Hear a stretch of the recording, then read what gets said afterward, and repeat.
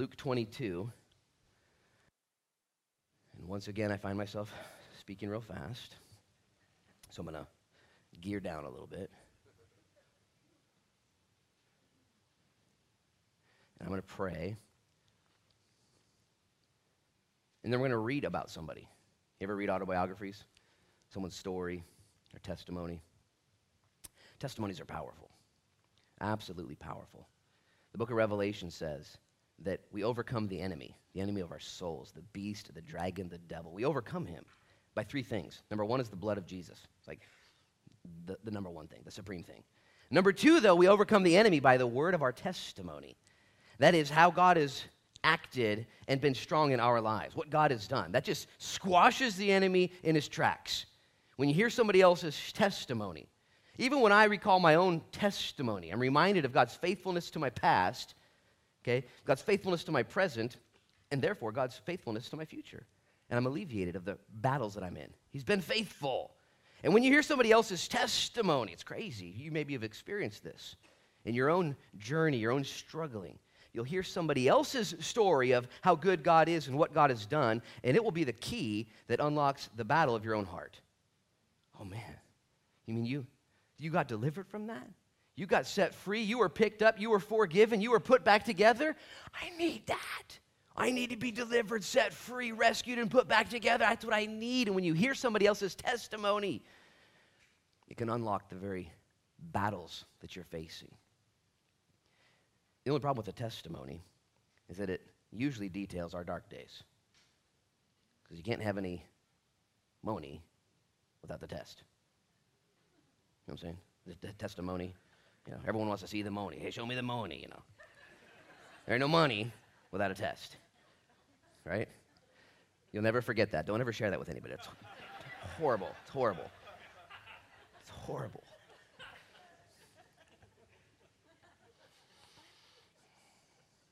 So I'm going to pray. Someone wrote that down. Testimony, you know. Lord, we love you so much. We thank you for the testimony we're about to read. That is of Peter. Peter in his denial 3 times of you. We just studied the betrayal of Judas last week. And really in these two men's testimonies, we also see, Lord, your faithfulness. That is a testimony of God. That Jesus, you know all things and can do all things. And so for my friends here this morning, myself included, as we study this testimony, may it elevate you as the Savior, the Redeemer, the God who knows all things. And may it also, Lord, humble us, the sinners, the rebels, the ones who are prone to brokenness. May we find ourselves, Lord, like Peter did, truly repenting. As it's recorded, weeping bitterly.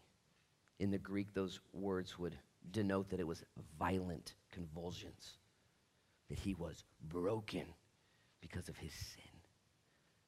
And Lord, even as you are a great Savior, we are proven to be great sinners, but you are a greater Savior. So Lord, as we study this testimony, would you anoint this time? Thank you for my friends here, the 9 a.m. service, Lord, and the kids that are in their classes, and for all the people that are going on mission, Lord, just now for Tyler and Elizabeth and Clyde and for Kevin. And for us who here are locally, missionally minded, in our businesses, our schools. School starts again tomorrow. And I pray in Jesus' name, Lord, that your word would not return void, but it would do things right now. We open up our hearts to you, and we lift up Jesus. Would you draw us to yourself now? In Jesus' name we pray. And everybody said? Amen. I'll read the testimony to you, and then we'll study it. Verse 54. Having arrested him, they led him. That's Jesus. And they brought him into the high priest's house. I could talk a whole lot about the misnomers here. They arrested, led, and brought him. This is Jesus Christ, the creator of the world, the sustainer of all things, and yet he's under arrest, he's being led, and he's being brought. Or is he? Jesus knows what's going on. And he laid his own life down. Nobody took his life. That's what he said. He even declares while he's under trial that he could call thousands and thousands and thousands of angels down at any minute. But instead he didn't. He was the sacrificial lamb led to slaughter. While Jesus is doing this, that is being led, being arrested, being brought into the high priest's house, which, by the way, Bible students, listen, those who think these things through, the first place Jesus was led was to the high priest. This is during Passover, where the lambs would be inspected and then slaughtered. The lambs then would bring forgiveness of the sins of the nation of Israel. And the lambs would have to be inspected by the high priest. And the first inspection that goes into Jesus was with the high priest. This makes complete sense. Jesus would go through a series of 6 trials in the next 12 hours before he'd be crucified. 6 trials. 6. Why 6? Because he was innocent and they couldn't find anything wrong with him. And then finally, Pontius Pilate, the very final trial, Pontius Pilate would say, I find no fault in this man. King Herod would say, I find no fault in this man. All the accusers, their stories didn't agree. Jesus is being led, but really he's offering himself as the spotless lamb. Go ahead, check me out. Turn me over. Look around. Look deep. And I hope you've done this, by the way, with Jesus. Have you done this yet? You might be excited to be at church this morning. It's fun. I like church, and I like this church a lot. Okay, but you know what I like even more than church and this church? Is the Lamb, Jesus. Okay, he's it. And that's what matters. It's not about the coffee we have here. It's great coffee. It's not about the worship, top-notch worship. It's not about the parking lot. We have one of the best. No, we don't. We have a horrible parking lot. It's not about the parking or the bathrooms. Oh, it's about Jesus. And he's brought into the high priest's home. Verse 54. Last sentence. But Peter followed at a distance. Up until this point, we have all identified with Peter. We love Peter. We see ourselves in Peter. We want to model Peter. I do, at least. I see his boldness and his charisma and his ability. And yet here we see the humanity of Peter, the testimony. While Jesus is going to be examined and pay for the sins of the whole world, the only one that can do and would do what Jesus did do, Peter does what we do. He's been touched by the Lord. Praise God. And yet he's following Jesus at a distance. It's different than it had been. It's almost shameful. Peter, his right-hand guy, one of the 3 amigos, Peter, James, and John, the one who'd previously just boasted, even if everybody else leaves you, I will never forsake you. There may be a season I follow you from a distance, though. It gets worse. Verse 55. Now when they had kindled a fire in the midst of the courtyard and sat down together, this is the courtyard of Annas and Caiaphas, the high priest. These are the bad guys, the ones who just arrested Jesus, the ones who've been trying to kill him for 3 years. And now somehow the Bible tells us in other stories or in other accounts that John and Peter had both gotten into this area, this kind of high security area. There's reasons that we think that happened. But they had kindled a fire, and Peter sat, you can circle this, among them. These are the enemies of Jesus.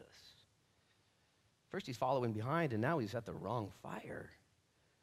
Oh my goodness. And I'm going to go into this in a little bit, but have you done this before? Have you found yourself following at a distance? Just be honest. Peter's done it. I've done it. And inevitably, you find yourself at the fires of the enemy. Verse 56, this is what happens. Sorry about that. And a certain servant girl, seeing him as he sat by the fire, which, by the way, he was standing and now sitting. Reminds me of Psalm 1. Not to stand in the path of the ungodly or to walk in the counsel or to sit in the seat. And it's just a progression. This lady sees him, this little girl. By the way, in that day, women didn't have rights. They weren't something to fear. And so Peter's not in danger. Not only is she a woman, she's a girl. Not only is she a girl, she's a servant. Peter's pretty much in control here. And yet he's about to cower and deny and pretend he doesn't even know the Lord. He's not even in danger, really. And she said to him, looking intently, this man was also with him. Verse 57. But he denied him, Jesus, saying, woman, I do not know him. I wonder what raced through Peter's veins when he said that. You ever done something so stupid where you're just like, wow, I can't believe I said that. Wow, I can't believe I did that. I said I would never do that. And I just did that. I don't know if he knew what he just said or if it was just so knee-jerk reaction. And we've all denied the Lord. Just let's all get on the same level. We've all denied the Lord, okay? Either belligerently like this or accidentally even, you could say, but we know what's going on.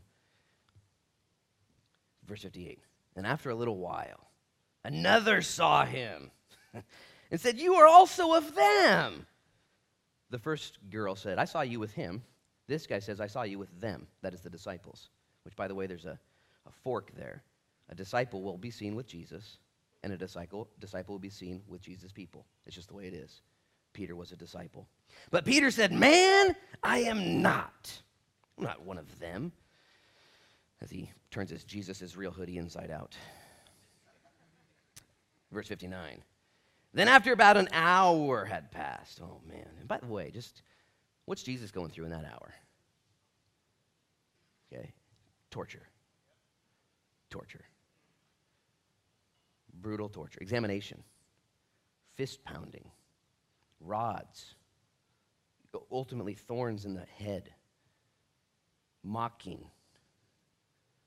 Sleepless night, dehydration, physical exhaustion, brutality. Jesus is suffering while Peter's sitting by the fire for an hour roasting marshmallows. An hour goes by. And another verse 59 confidently affirmed, saying, surely this fellow also was with him, for he's a Galilean. Mark tells us that the guy actually said, your speech betrays you, bro. You're from Galilee. You talk like you're from Toledo, Careful. That's not a bad thing. You talk like you're from the coast, man. The Galileans were not from Judea. They were up there. They had a different dialect. It'd be like if you were from the South. You ever talk to someone with an accent? You're like, whoa, you're not from here, dude, for real. You sound different. And you can identify where people are from the way they talk. By the way, and I hope I get there because this is taking way too long. Peter was a Christian. He loved Jesus. He was seen with Jesus. He was seen with Jesus' people, and he talked differently than everyone else. Those are 3 earmarks of a Christian. Okay, you love Jesus. You love the people of Jesus. And you actually are identified by your speech. You talk differently. If you're a Christian, man, something's changed. Something has changed. The Bible actually says you now have the aroma, fragrance of Christ. And you just smell different. You sound different. You are different. And as a Christian, as I reflect, it's like, dude, for real. When I'm around my old buddies. I still have old buddies, old secular friends. And I just feel like there's 2 different languages being spoken. And I hope you feel this at the workplace. I hope you sense this. I hope others are able to identify you and say, you're different. We tell the jokes and you don't laugh. We pull the things up on the internet and you don't look, and we talk about these things and you seem to be out of touch. Where are you from, man? Man, I'm new. I have a new language. And Peter was identified. These are all good attributes. I saw you with him. I saw you with them. And you're just different, bro. Well, Peter, verse 60, said, man, I do not know what you're saying. Other gospel writers tell us in the third denial he actually swore and cussed in such a way to swear upon himself a curse. Let me be blankety blank cursed if I know the man. Whoa, dude, that's next level. Peter, turned down for what, bro? Come on. And while he was still speaking, the rooster crowed. And the Lord turned and looked at Peter. And I've been referencing this. I need you to see. This is amazing. They're in the courtyard of Annas and Caiaphas where the fires are burning.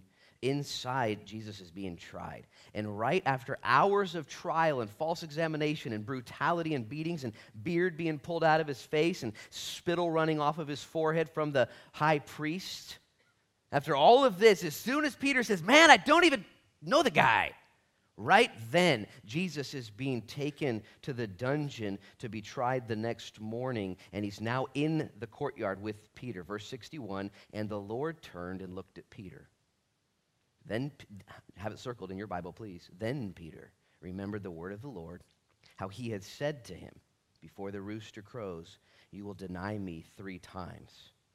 And maybe the most important verse for you and I who are like Peter, verse 62. And so Peter went out and he wept bitterly. This is the testimony of Peter, who wrote 1 Peter, 2 Peter, who was used to bring the Holy Spirit to the world in Acts 2, who was also used to bring the gospel of Jesus to the Gentiles in Acts 10, This is Peter, the one who had walked on water. Peter, the one who was at the mountain of transfiguration, who had seen Moses and Elijah show up, and Jesus transfigured, and he saw the end of all things, and this is crazy. And this is Peter, who was given miracles to do and perform on his own. Peter, who was taken into Jairus' house to raise his daughter from the dead. This is Peter, who had fed the 5,000 with bread given to him by Jesus. This is Peter, did I already say walked on water, who had walked on water with Jesus. He'd gone through a lot. And now at this time, a little girl, another girl, and a dude come to him and say, aren't you a Christian? Nah, you got the wrong guy. For sure you got the wrong guy. Dude, if you ask me again, this might get ugly. And he denies Jesus 3 times, and right then the rooster crows, because Jesus had predicted that the rooster would crow right on time. And here's the principle. We learned this 3 weeks ago, is that Jesus knows who will sin, when they'll sin, and how they'll sin, and he's made provision for that. He knows it. He knows your past. He knows your present. And this is where it gets a little scary. He knows your future.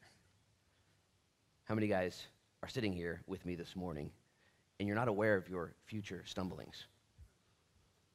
Okay?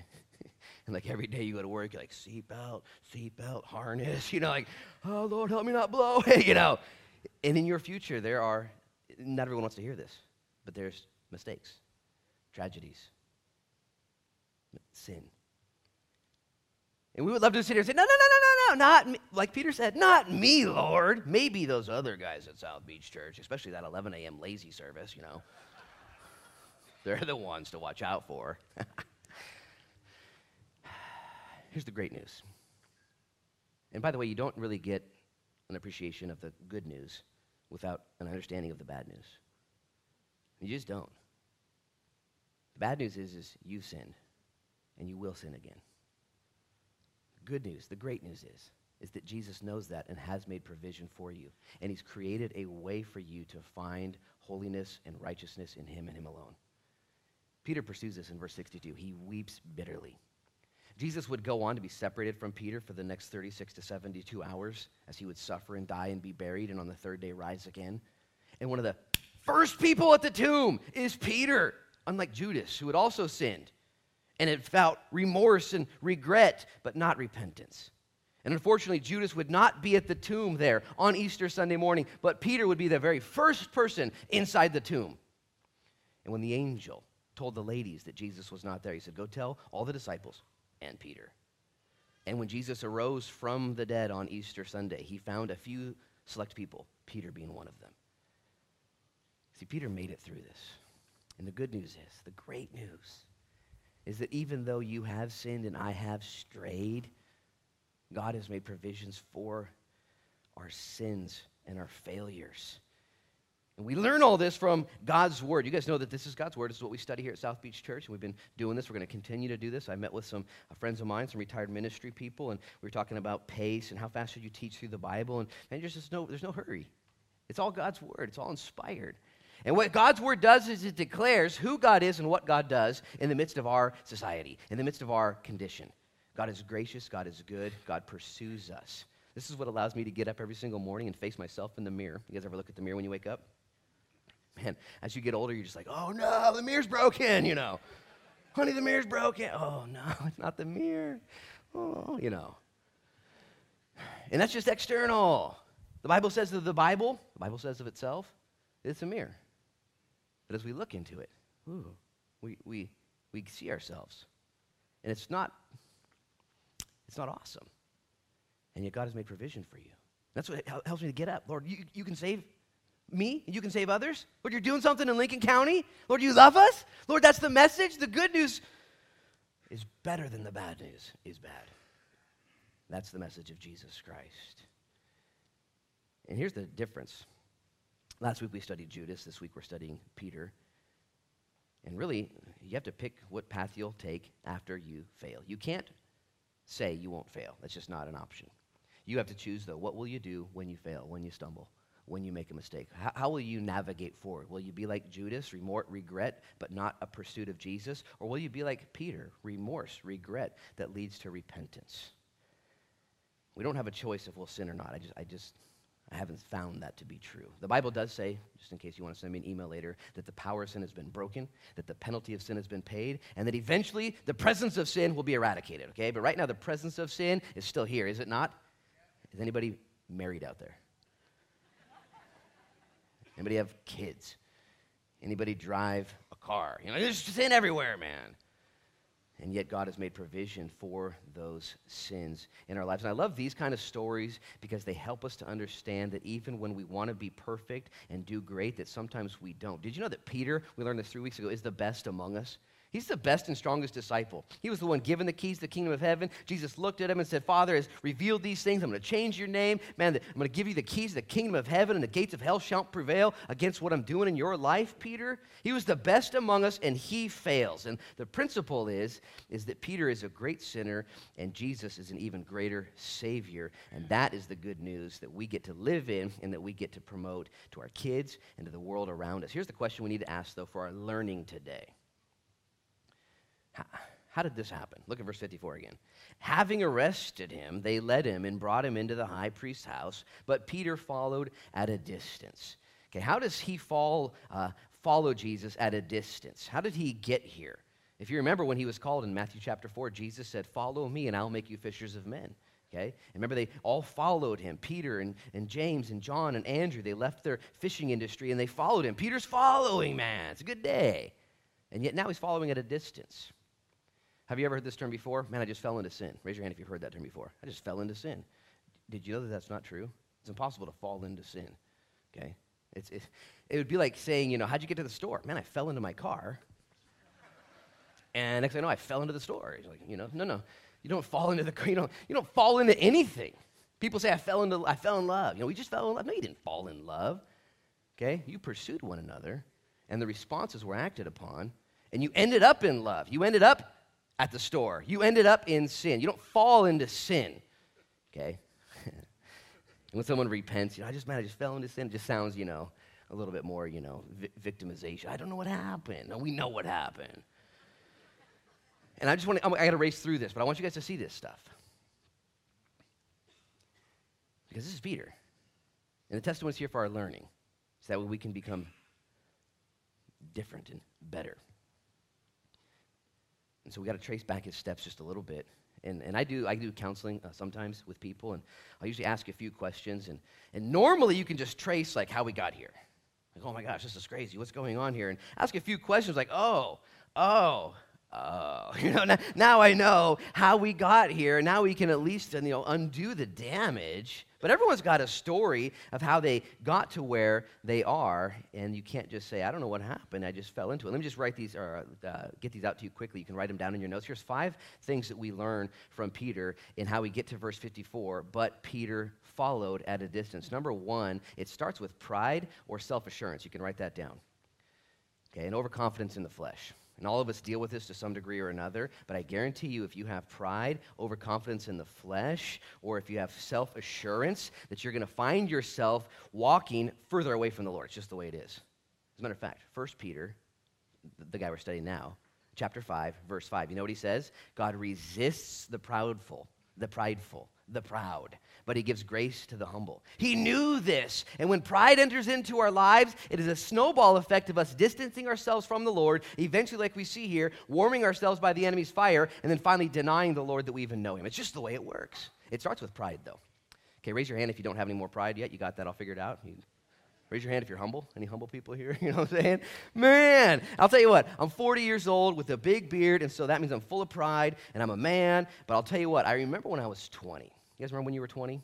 Man, I remember things I did, things I thought at age 20, 21, 22, and I was so much more prideful then, but 20 years later, I still got pride in me now, and we need to be aware of the pride that lingers within us because God says in his word that it's repulsive to him, and he resists that person.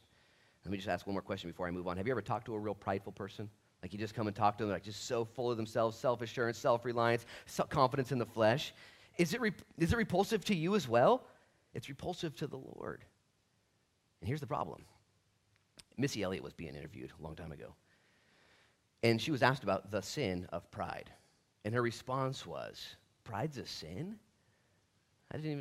Why is that a sin? Aren't we supposed to be proud of ourselves? And shouldn't we do things, in pride? And the Bible says that pride and arrogance, okay, is resisted by God.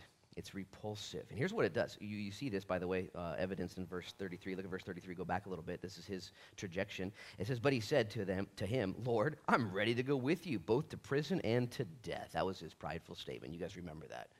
And that prideful statement was said. Jesus corrected him. Look what happens next. We see in Luke 22, verse 45. I'll read it to you. It says that when that's Jesus, arose from prayer, and he had come to his disciples, he found them sleeping from sorrow. Did you know that if you have pride or self-assurance or overconfidence in the flesh, ultimately you will have a prayerless life? Jesus takes his three amigos to the garden, and he says, let's pray.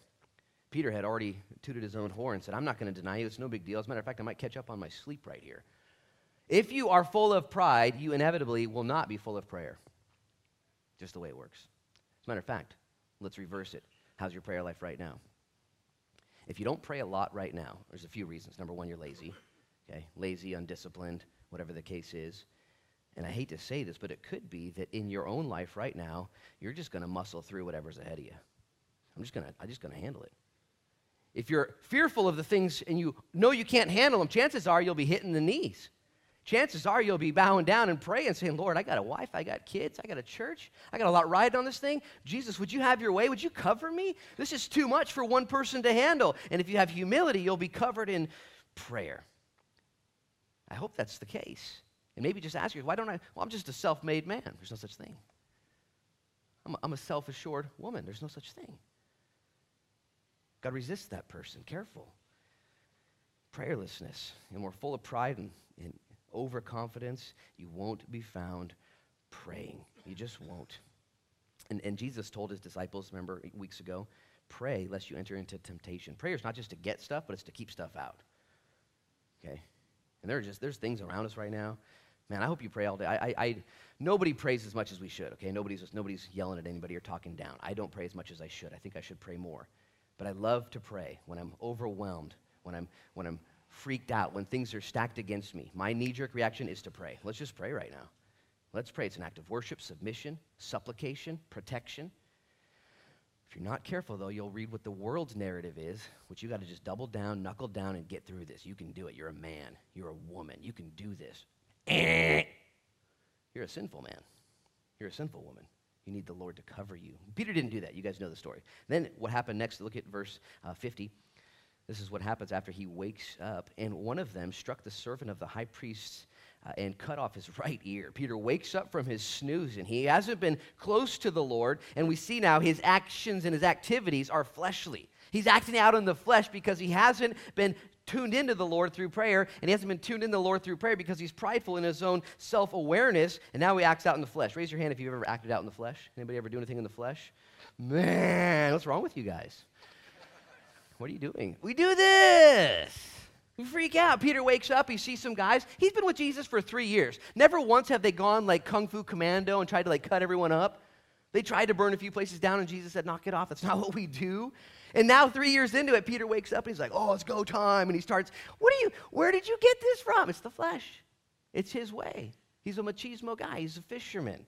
And he's been sleeping while he should have been praying, and he's been prideful when he should have been humble. And I'll tell you what, if you find yourself acting out in the flesh, it's because of your lack of prayer and because of your overabundance of pride. It's just the way it is. I'll summarize it this simple. You can write it down or consider it later, memorize it. If I don't have a connection to God, I'm usually not godly. Okay, next time you're not godly, you're just kind of freaking out and fleshing out and weirding out. It happens, okay? I see your Facebook. I know what's going on. Are you connected to the Lord? He just doesn't show us that. And the fourth thing we see is where we began today. He's following Jesus at a distance, Luke 22:54. And we've all done this before, where we're not as close as we should be. He didn't want to lose track of Jesus in totality, so he did follow. We can give him that much. He was risking something being here. And if you're like me and you're honest, there are seasons in your life where you're not as close to the Lord as you used to be, but you're not like hog wild crazy, right? You're still there. You kind of know what's going on, but you're in a danger zone. You're not as close as you used to be. You're not as intimate. It's not as important. You don't want to fully lose track of Jesus. And I've been on fire for the Lord, and I've been close to him and impressed by him and living for him. And I've actually seen this in other people's lives. And inevitably, through a series of events, you don't fall into this. It's a series of events. Pride, prayerlessness, fleshly living, doing things on your own. Next thing you know, you drift. You just drift. You ever been out swimming in the ocean before and just kind of hanging out? You can't swim in the ocean or go surfing without staying in control of where you're at. You're going to drift according to the sea. It's just the way it is. So too in your walk with Jesus, if you're not purposefully staying near to him and drawing after him and staying in love with him and repenting to him, you too will drift. Look at verse 54. But Peter followed at a distance. And here's the dangerous part. And the unfortunate part is you're still following him, right? I talked to a friend on the phone yesterday. He called with needed some advice, making decisions. Hey, Luke, I can take this other job, and it's going to almost double my pay. It's crazy. It's going to take us where we want to go. But in that, it's going to jeopardize my relationship with my family. I'll be gone a lot, young kids. It's going to jeopardize everything I'm doing at the church right now. I serve in 3 or 4 different areas. I'm actually having an impact. It's really cool. And all that's going to go away for some money. I said, well, the fact you're even talking to me about it tells me that you're torn. And I gave him the best advice to give to a husband ever. What does your wife say?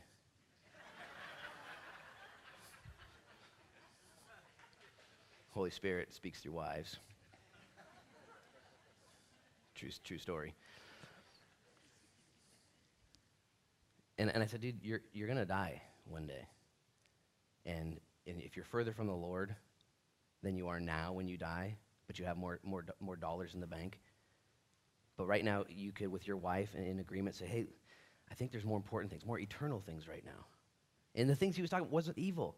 It's not evil. And we have to make these decisions daily. Is this going to make me close to the Lord or further from the Lord? What's going on here? And we have to make these decisions, these navigational pulls. He didn't fall into sin. He's navigating slowly. Peter's making these mistakes, and we're studying his testimony. And you're here this morning, and I thank Jesus you're here. You're still following the Lord. Good job. Every single one of you. Good job.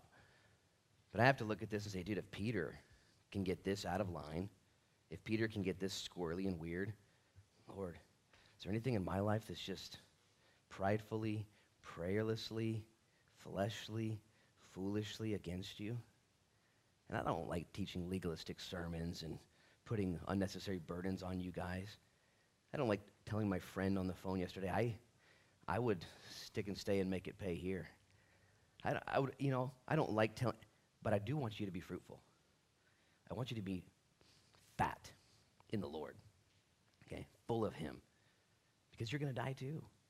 And you have an opportunity to bear eternal rewards. Well, the fruit of all this, Peter was first prideful. And maybe today you just start there, humble yourself. I just need to humble myself. He was judgmental. The other disciples, man, they're a bunch of kooks, these guys. And maybe you're here today and you're like, I'm pretty good. Careful, time out. Maybe you need to humble yourself. Look in the mirror and say, I got to adjust. And it'll be evidenced in your prayer life. Are you waking up seeking the Lord? Do you need him? It'll also be evidenced in your flesh. Is there flesh coming out of you? What's going on?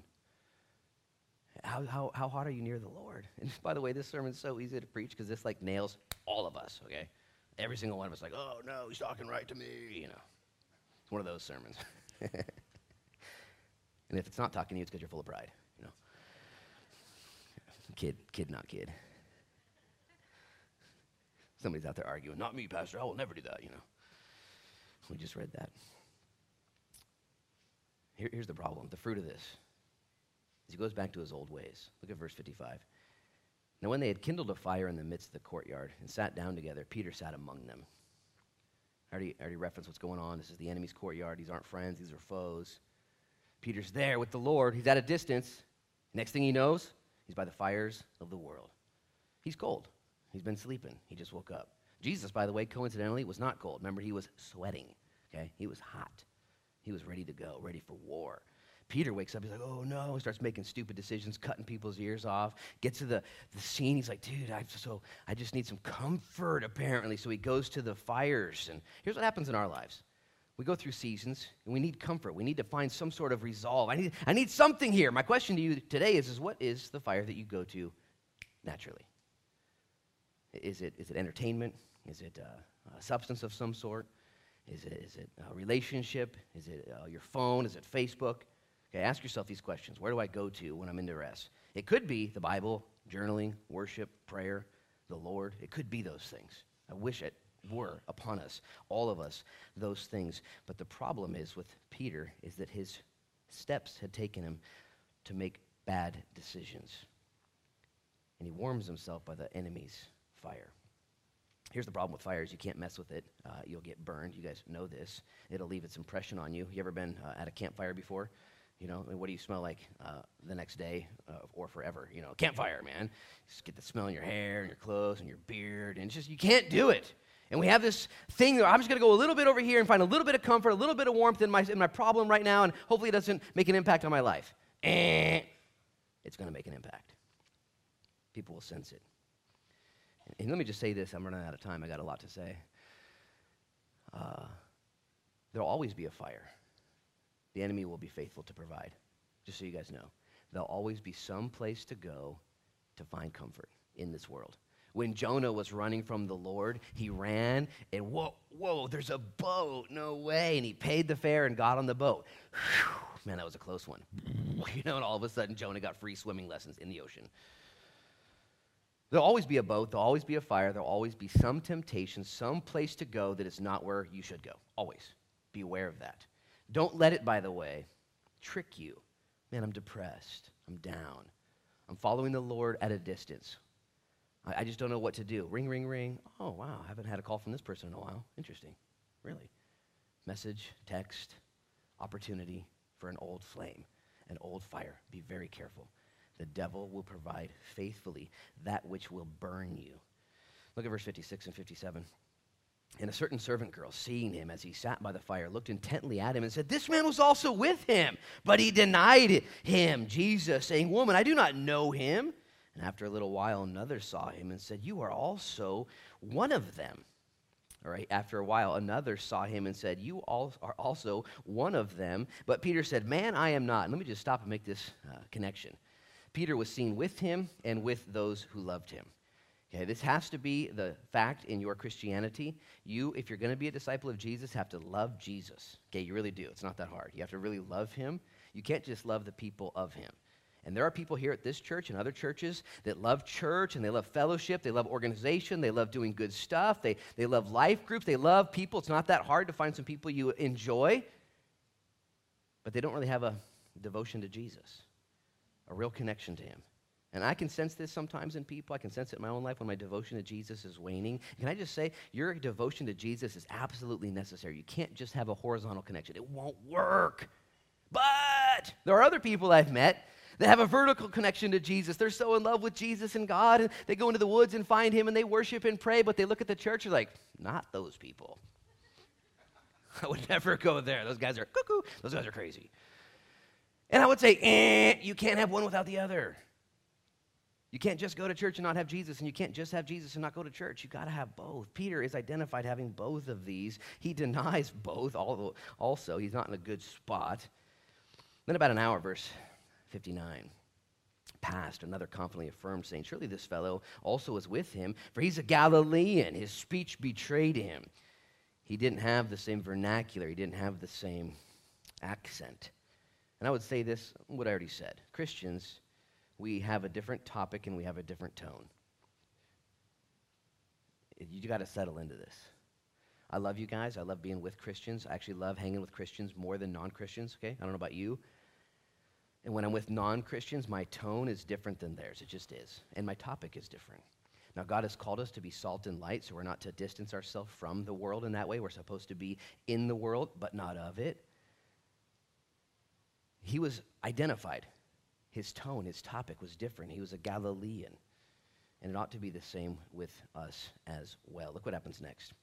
But Peter, verse 60, said, "Man, I do not know what you're saying." And immediately while he was still speaking, the rooster crowed.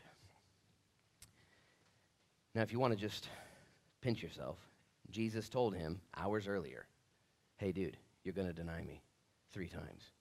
And before you do, the rooster's going to crow. It's all going to just flow." And he's like, Time out, Jesus. Did you just say something about a farm animal, like right now? Like, like, what is it? What do farm animals have to do with anything, Jesus? And that Jesus would use a farm animal to confirm who he was. I'm Jesus Christ. I know what I'm doing, okay? I'm the eternal creator. Before time began, I am. I made you. I'm the lamb slain before the foundation of the world.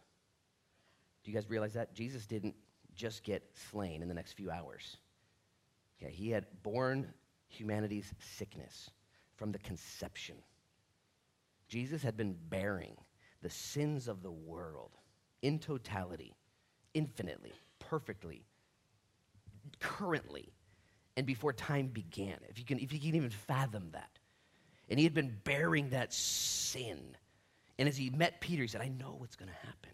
It's going to go just like this because it's on my mind, and it's on my mission, and it's what I'm here to do.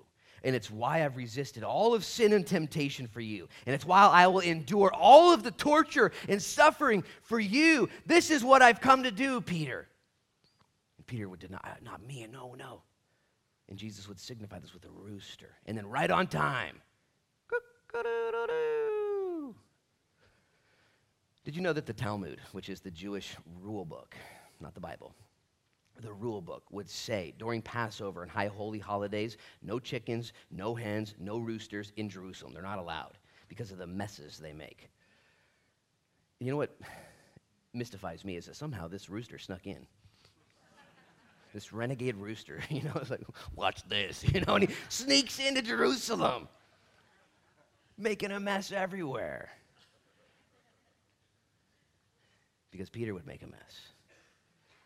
And I mentioned this weeks ago that every single morning for the rest of Peter's life, growing up in a rural agricultural environment, roosters crowing every single morning, would remind him of two things. Number one, I can't believe I denied the Lord 3 times. It would also remind him of what happened directly after the denial. Immediately after the failure, right after he blew it. Verse 61. And the Lord turned and looked at Peter.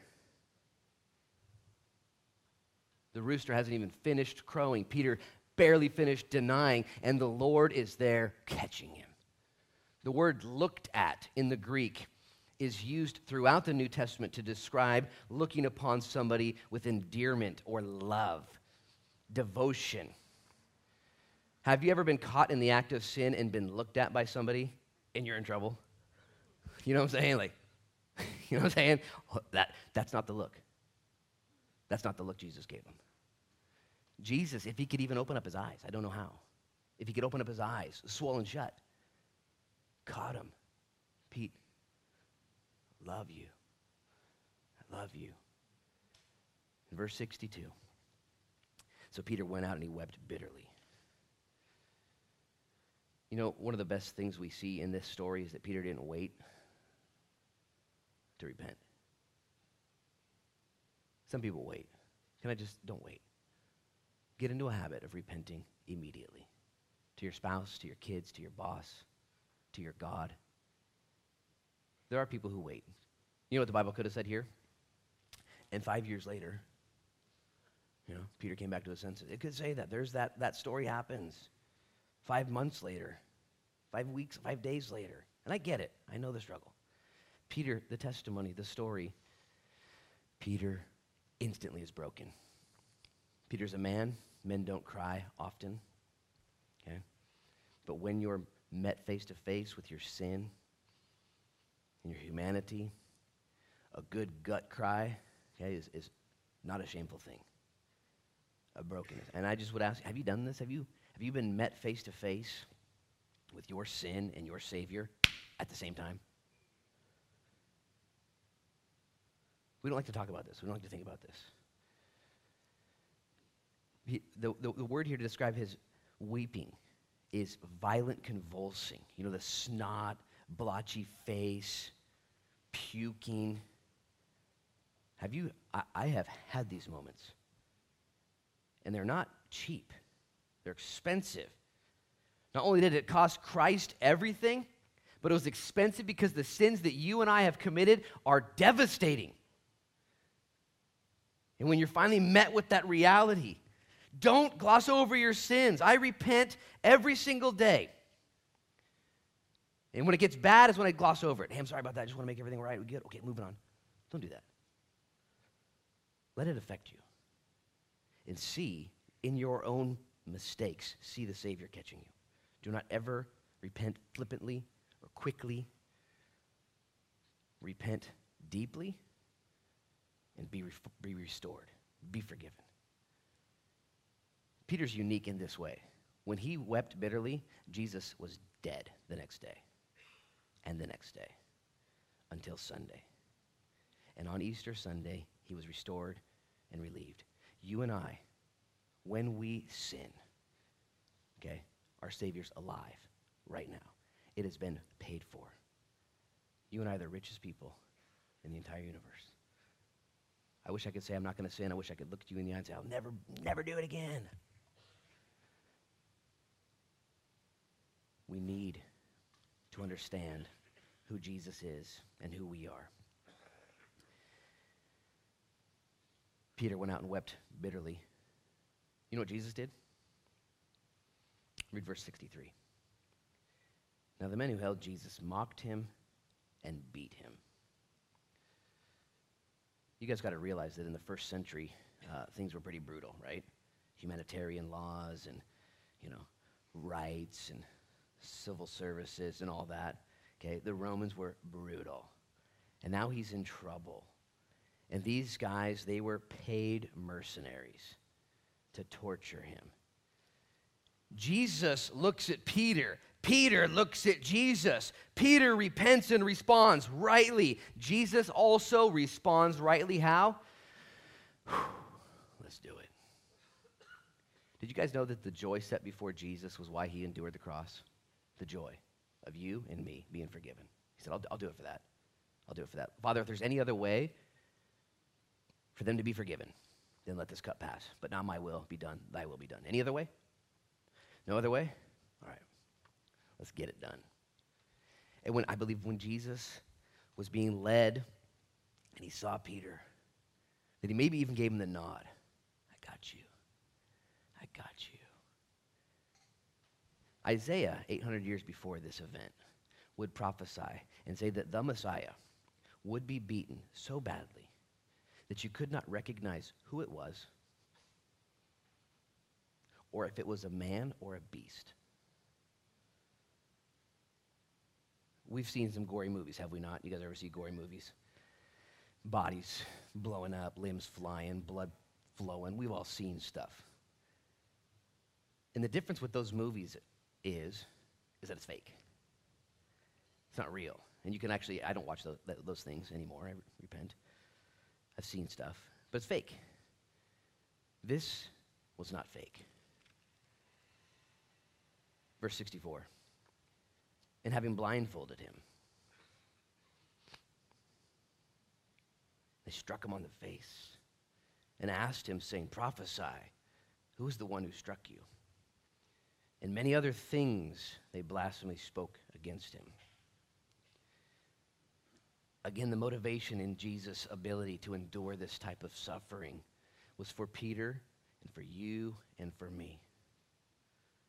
The Bible declares in multiple accounts the sufferings of Jesus, the beatings, ultimately the flogging, eventually the crucifixion, and then the death. In a boxing match, there's usually 13 rounds. Two opponents spar one another. Jabs, punches. There's gloves. There's a ref. There's strategies. There's coaches. There's breaks. And if you've ever seen two boxers at the end of a 13-round match, they're cut, they're bruised, they're swollen, they're exhausted. And this is with gloves and refs and the ability to dodge. When a person is struck in the face without the ability to react, he was blindfolded. There's a different depth of pain. See, God made our bodies instinctively to go with a punch. You get punched, you go with it, and you embrace it in that way. This was a game called Hot Hand. where they would cover a prisoner's face, and they would all hide their hands before covering him, and then they would each take turns except one, pummeling him. And then they would ask him, guess which one didn't punch you? And until he got it right, they would continue to repeat and play this game, this soldier game. And Jesus endured this pummeling, this beating.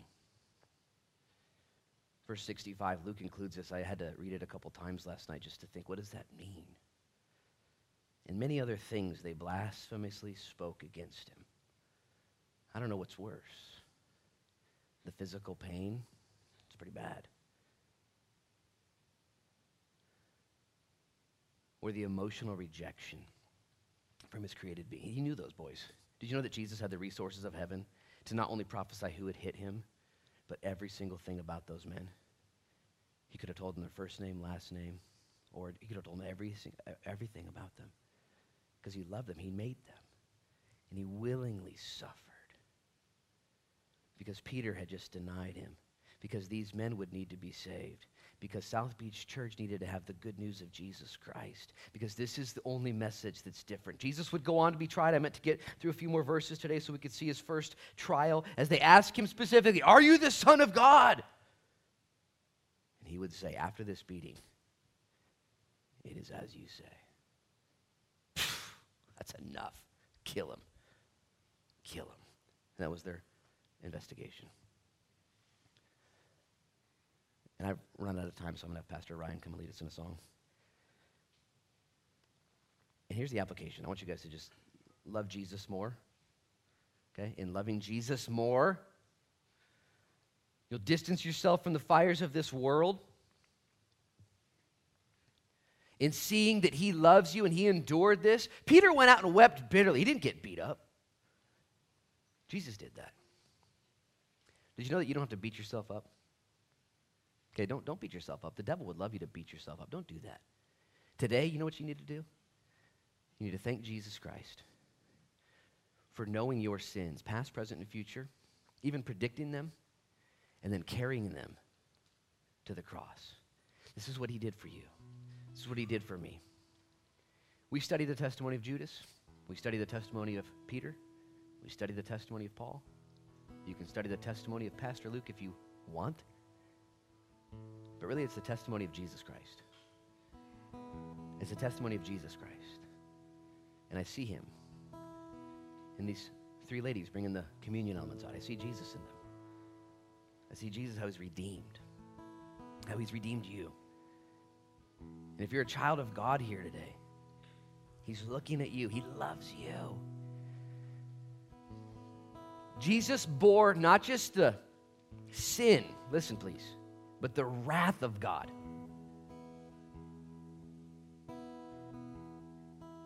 You've made mistakes. You have sinned. You have committed heinous sins. So have I. And Jesus stepped in between you and the Father and said, okay, I'll pay for it. I'll pay for it. And he endured the brutality. Hear this, please. God is not mad at you. He loves you. He loves you. Jesus, when he rose from the dead, would chase after Peter, would pursue Peter, would never let Peter go. Peter, dude, I was there in the courtyard with you, bro. Do you love me? Go feed my sheep. We got things to do, Pete. It's all good, man. It's all good. I paid for it. There was no other way I did it. I did it. So, Lord, as we come to the table, we celebrate your Son, his body broken, his blood spilled, the freedom and the newness of life which is ours. And if you're here this morning, before you come to the table, and you're a Christian, would you drink deeply of the forgiveness that comes from Jesus Christ? He has forgiven you. If you're a Christian here today, your sins are paid for already. He has delivered you. He has paid for you. The wrath of God has been absorbed upon him. You're set free, and he loves you, and he has a plan for you.